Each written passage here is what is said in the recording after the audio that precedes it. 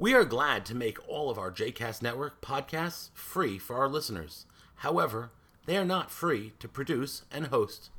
Please consider making a donation to JCast Network to help support our work by visiting jcastnetwork.org/donate. Thanks for your support. You are listening to 2 Minutes of Torah with Rabbi Danny, a JCast Network podcast. For more information about Rabbi Danny, please visit rabbidanny.com. For more information about other JCast Network podcasts and blogs, please visit jcastnetwork.org. Shalom, and welcome to 2 Minutes of Torah, Parashat Bereshit. Help, I need somebody. When the Beatles wrote their famous song, Help, the opening verse says, help, I need somebody, help, not just anybody, help, I need someone, help. And then it suggests that when they were younger, they didn't need help, but now, as they've got older, help is something that they need. We know that everyone needs help in different ways. At different points in our lives, we need the support and assistance of our community of people around us. There is a myth that we can do it all on our own. That's never been the case, isn't today, wasn't yesterday, and won't be tomorrow. And yet there is this reluctance to ever ask for help. And yet when we go to the very beginning of our story, when we turn to creation in this week's Torah portion of Bereshit, we see that help was there at the start.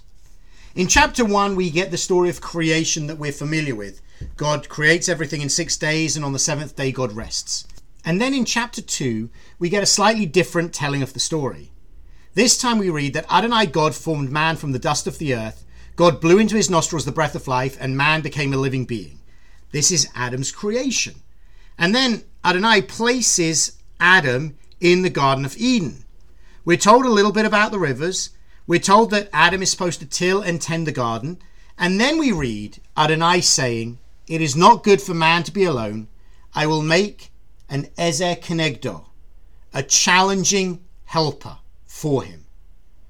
And then God has all of the animals appear before Adam, before eventually creating Eve.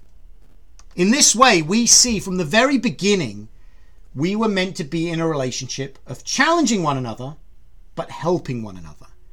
The first two human beings had that relationship of being Ezer, of being a help for each other. And that was always there from the get-go. We unfortunately have lost sight of that fact that being in relationship with another person means being willing to offer help and being willing to accept help. And importantly, but sometimes also it's the most difficult thing to do, it means being able to ask for help. When the Beatles said, help, I need somebody, they could have been talking about Adam in the Garden of Eden. God created Adam, and essentially, I think, Adam said to God, help, I need somebody. And so God created Eve so that we would be in a relationship of help. We've lost sight of it, but we could reclaim it, being helpers for one another, asking for help, offering it, and receiving it. Shabbat Shalom.